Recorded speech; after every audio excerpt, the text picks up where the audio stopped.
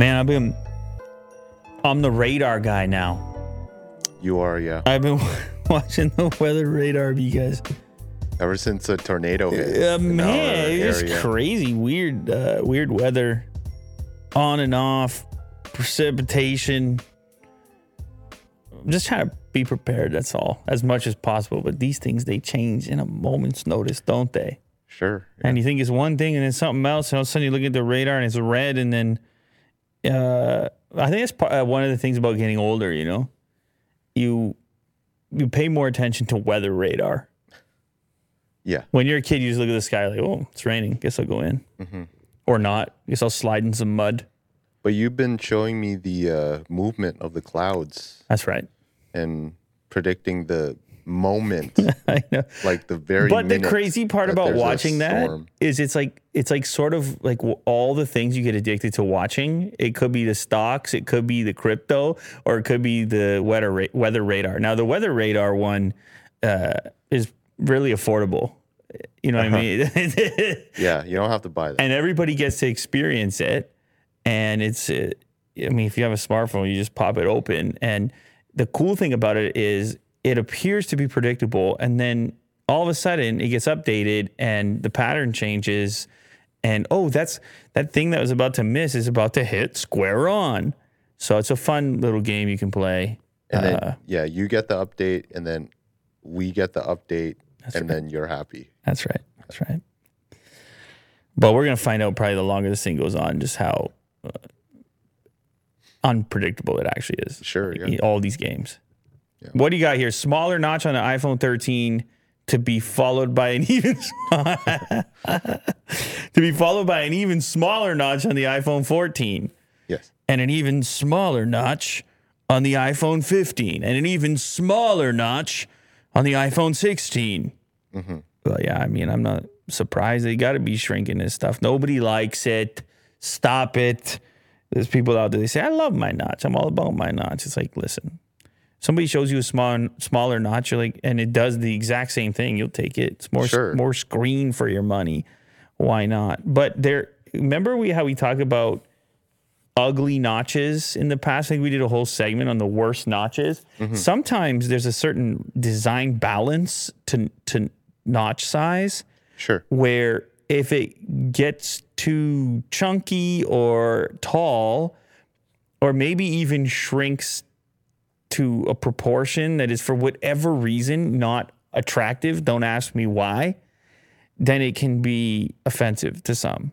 So there is some method to it, but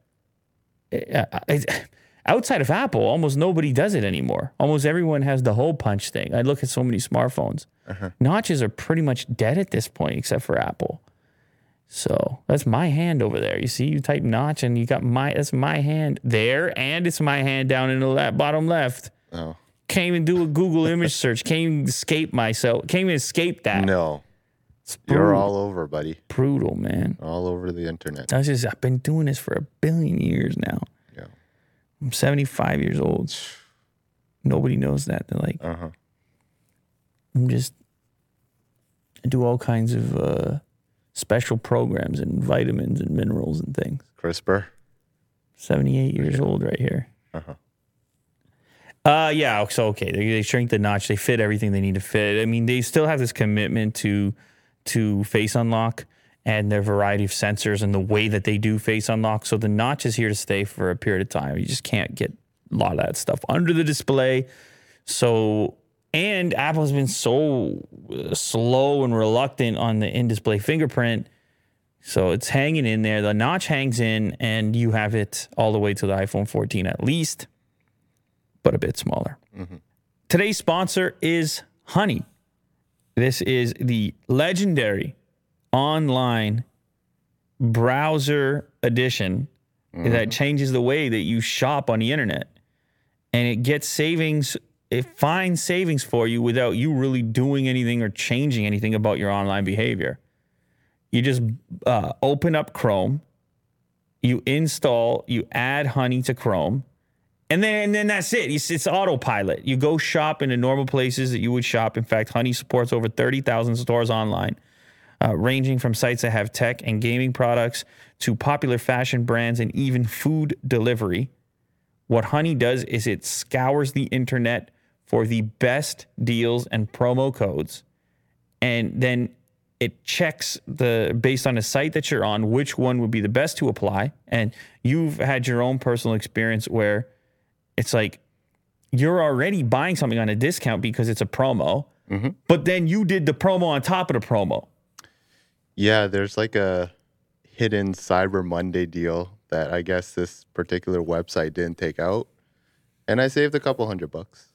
So That's not good on Honey. That's not nothing. Yeah. Couple hundred. So anyways, the beauty is it's not just about the savings. The beauty is that you really don't have to think about it because you were shopping there anyways. You went there for initial promo anyways. And then this thing, it just, when you were in the checkout there, it ran and then boom, apply the extra one. Honey has found its over 17 million members, over $2 billion in savings.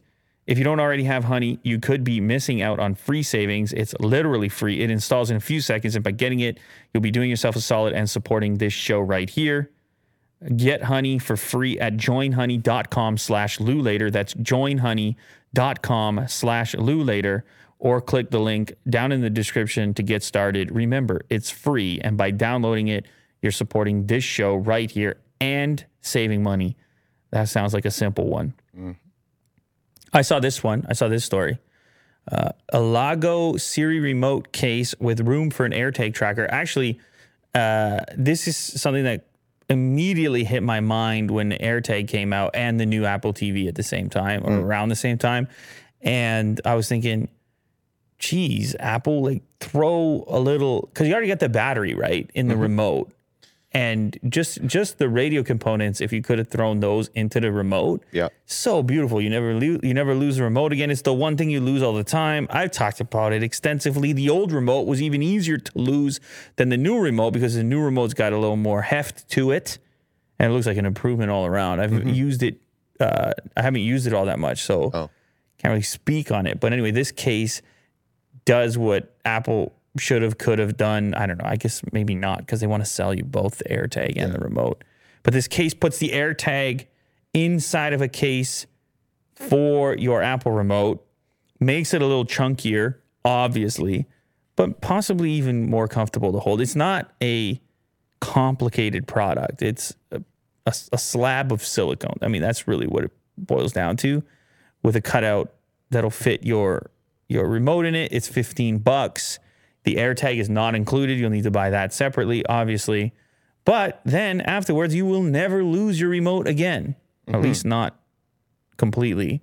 But it does lose some of its stylishness. You see the guy holding it there. It's got a big slab on it. And that is quite big, like the whole product.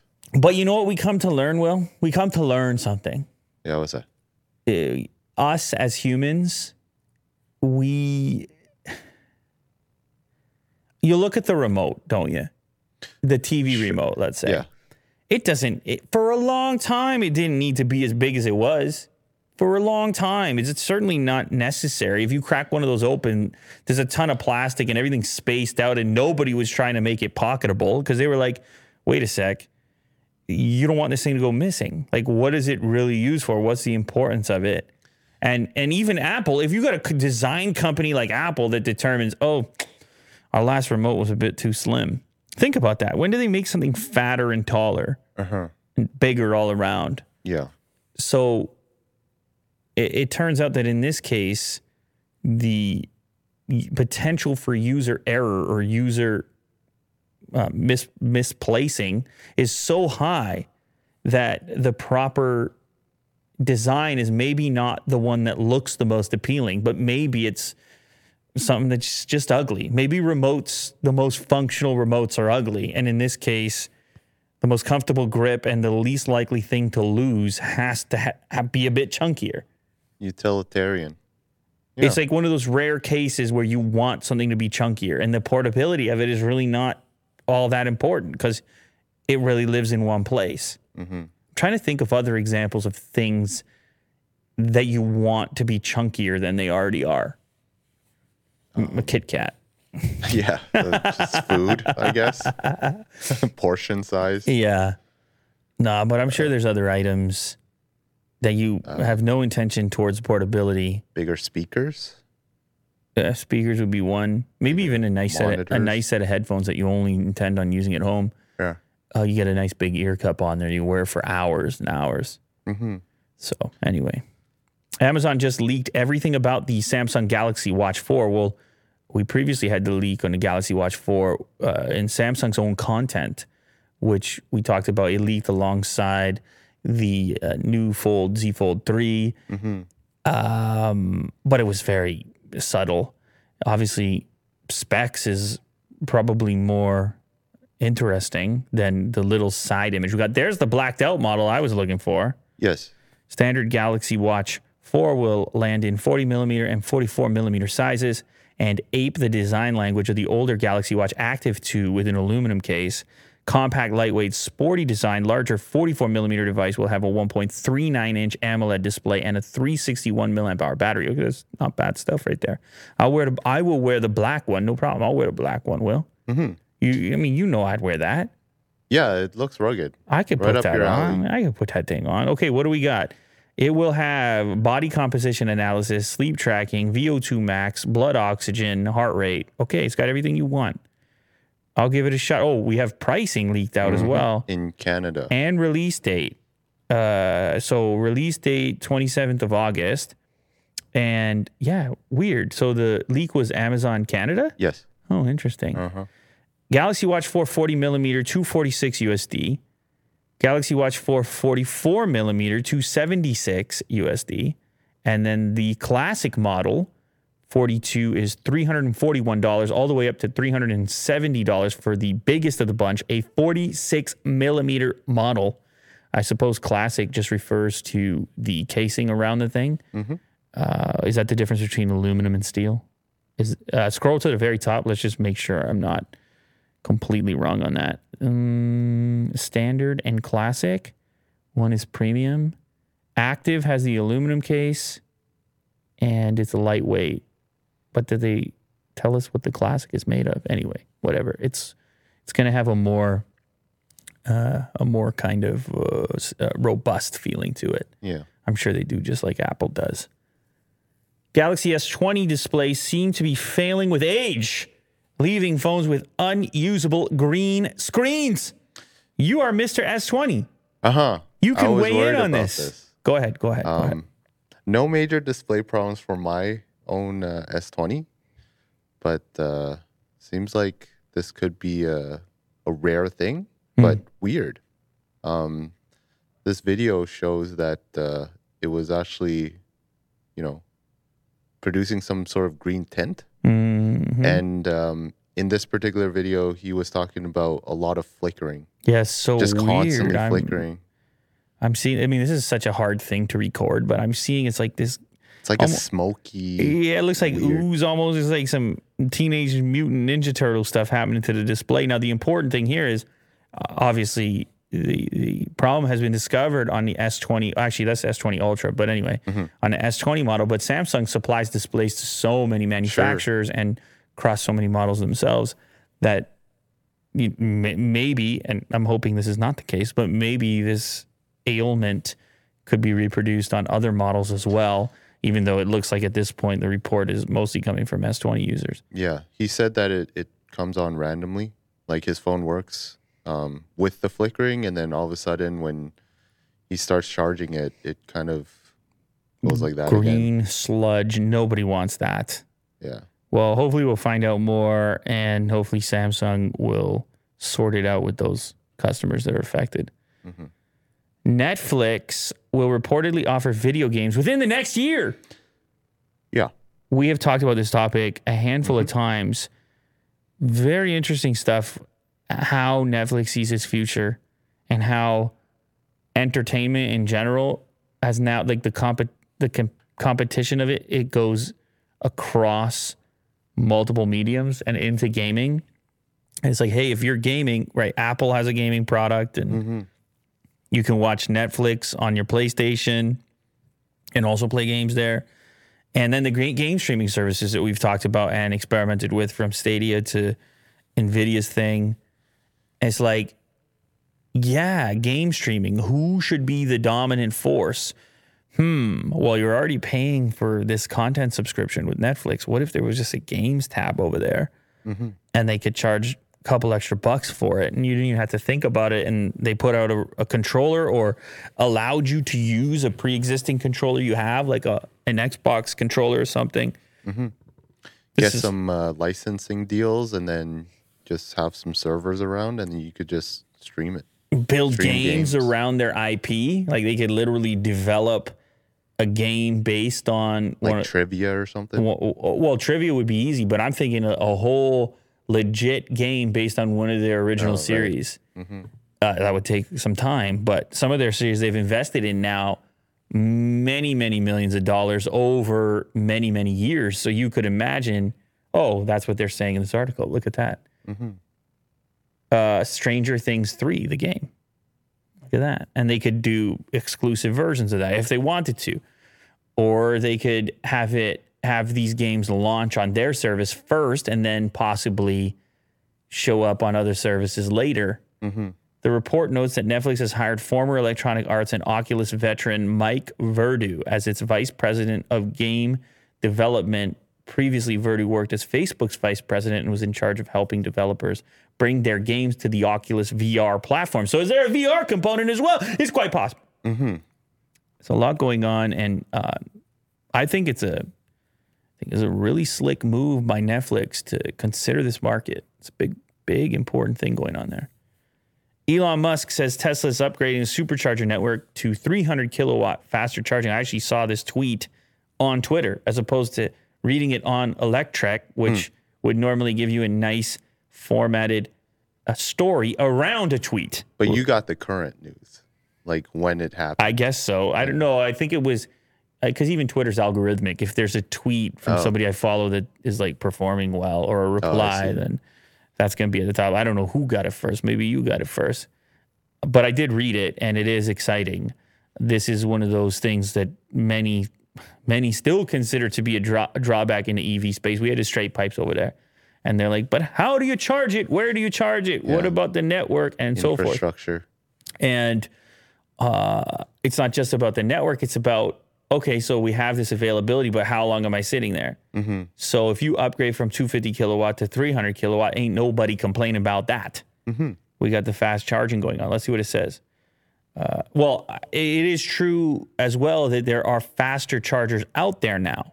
So the market has become more competitive, applying some pressure to Tesla to upgrade their stuff as well. Although I haven't bumped into any of these 350 kilowatt chargers.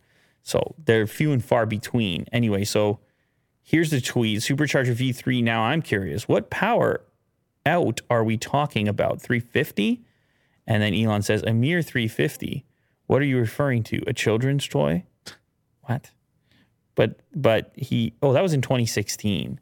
Yeah. That's an old tweet. That's not the one this is the one that I read here. Car and Driver EV 1000 top 10. And this was, I guess Car and Driver did a list. Got all three, like the top three are Teslas. Yeah, of their top 10. And then his reply was not bad, although the new Model S has more range and faster charging. I guess he wants the list to reflect the latest models. And it's also where he says the supercharger network is being upgraded, so that will help too. Because I guess they took that into consideration when they were evaluating the EV options. The supercharger network is a big bonus when you're considering a Tesla.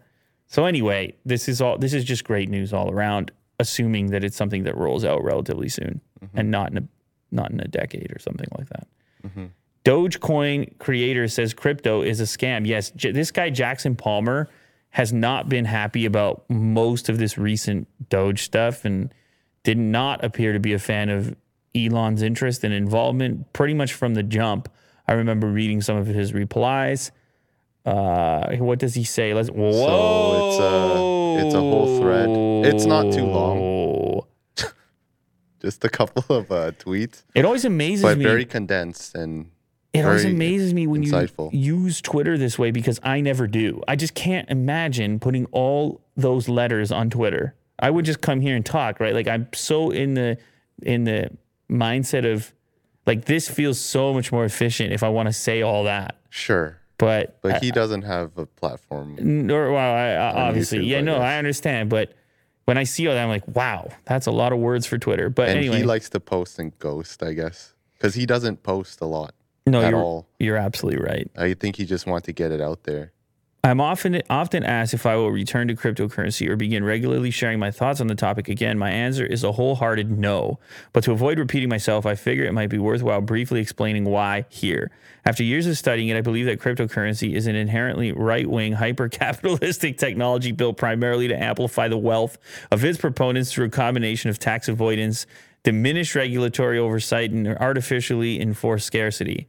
Despite claims of decentralization, the cryptocurrency industry is controlled by a powerful cartel of wealthy figures who, with time, have evolved to incorporate many of the same institutions tied to the existing centralized financial system they supposedly set out to replace. The cryptocurrency industry leverages a network of shady business connections, bot influencers, and pay-for-play media outlets to perpetuate a cult-like get-rich-quick funnel designed to extract new money from the financially desperate and naive. Financial exploitation undoubtedly existed before cryptocurrency, but cryptocurrency is almost purpose built to make the funnel of profiteering more efficient for those at the top and less safeguarded for the vulnerable. Cryptocurrency is like taking the worst parts of today's capitalist system, e.g. corruption, fraud, and inequality, and using software to technically limit the use of interventions, e.g. audits, regulation, taxation, which serve as protections or safety nets for the average person.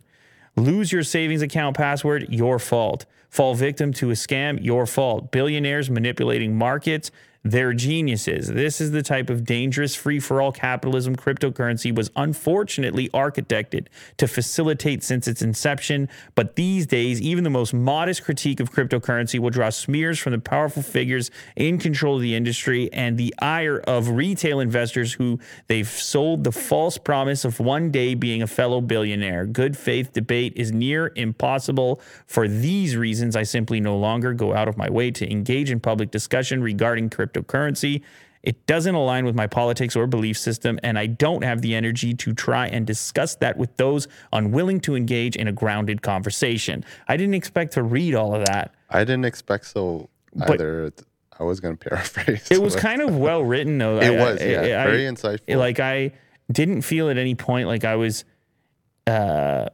struggling to move through it. It was smoothly written, and I'm actually glad that I've recorded that for anybody who didn't want to read it themselves. Now you have the statement in its entirety from the creator of Dogecoin. What does this mean? I don't know about his reach. These tweets have around 13,000 retweets, at least on the first one, which got the most, 40,000 likes. So, I mean, many people have seen this. Is it enough to push the markets around in any direction? I don't think it's Elon scale.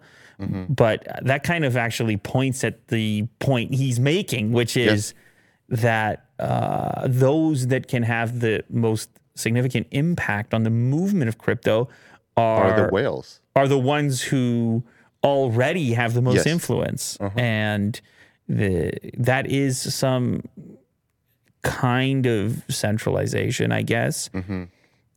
But it is, I mean, everyone, look, this is a controversial topic, obviously. Nobody, even Elon himself, I remember doing an interview saying, kind of warning people against putting their life savings into this thing.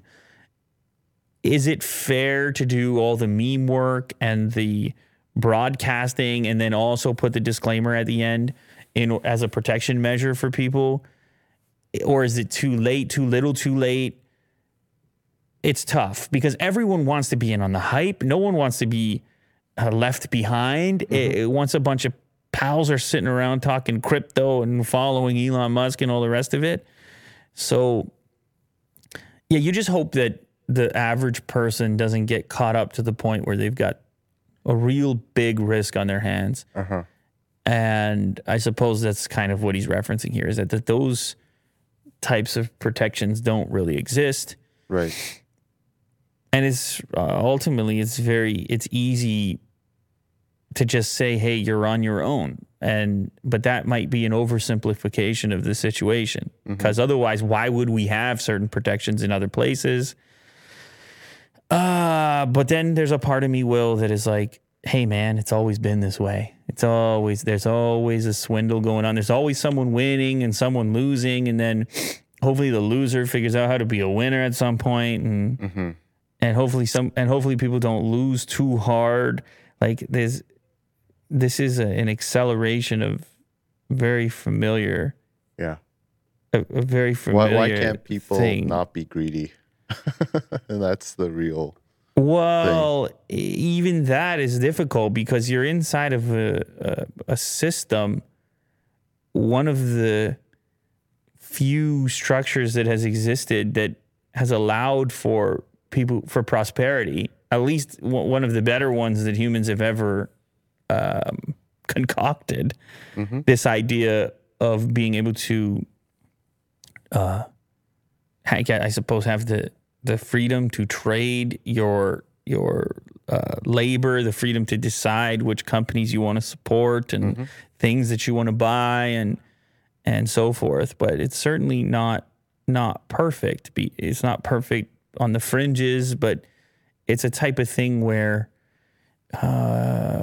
you put up with it and partake because up until this point, at least, there's not a ton of evidence that there's some better way to set it up. And so the idea of wanting more, or the idea of billionaires becoming bigger billionaires, it's kind of part of the whole thing. It's like it seems, at least it's gone long enough now, that it's very difficult to extract those fringe elements and then still protect the identity of the whole thing. Even if you have the right intentions, the best intentions. Yeah, Nature because finds its way. Well, but who's to say, right? Who is the group that gets to say? And I know governments exist. Like, these conversations do take place, but it is you may be getting rid of one group and replacing it with another, like a power vacuum that may have more capabilities to influence your life than others. Like, it's not. There's no perfect situation, is I suppose what I'm trying to say. Yeah. But either way, Jackson Palmer is off the cryptocurrency train, and he's not too hot on it. And it is a significant development because this guy has been involved in the thing. And I'm sure there's elements of value there for some people in those statements. And others will be very angry with those statements. So on a lighter note, Valve has put out a gaming handheld called the Steam Deck. This was actually the main story. This was the main big thing on my Twitter feed today. I saw a lot of people posting about this. Look, it's kind of like a Nintendo Switch, let's be honest, as far as the appearance is concerned.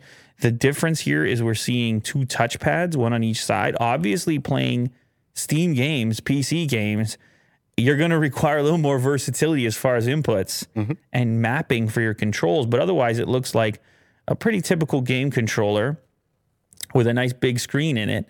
It has an AMD APU containing a quad-core Zen 2 CPU with 8 threads and 8 compute units worth of AMD RDNA 2 graphics, alongside 16 gigs of LPDDR5 RAM, 3 different storage tiers from 64 gigs all the way up to 512. And actually, the storage type changes from the base model. It goes from eMMC storage all the way up to NVMe SSD storage. That's really important to note. If you want fast storage, you're going to have to pay more, and you're not going to be able to get away with that $399 start price, although I did really like that $399 start price. Yeah. Very competitive to the Switch. There you go. Yeah. It's also got high-speed micro SD card storage if you need an extra place to store stuff. The Steam Deck has a huge number of control options. Yeah, so obviously there's thumbsticks, there's shoulder buttons, there's buttons. I don't even know what to call the buttons on the back of the handle. Where the pinky and the... They're like scuff buttons, I think Yeah. is what they're called on a console controller typically. The front of the Steam Deck also has A, B, X, Y buttons, D-pad, and the screen is 7 inches, 1280 by 800. It's a touchscreen and 720p for gameplay, so not any type of crazy resolution, but it is only 7 inches, so it's not quite the biggest deal.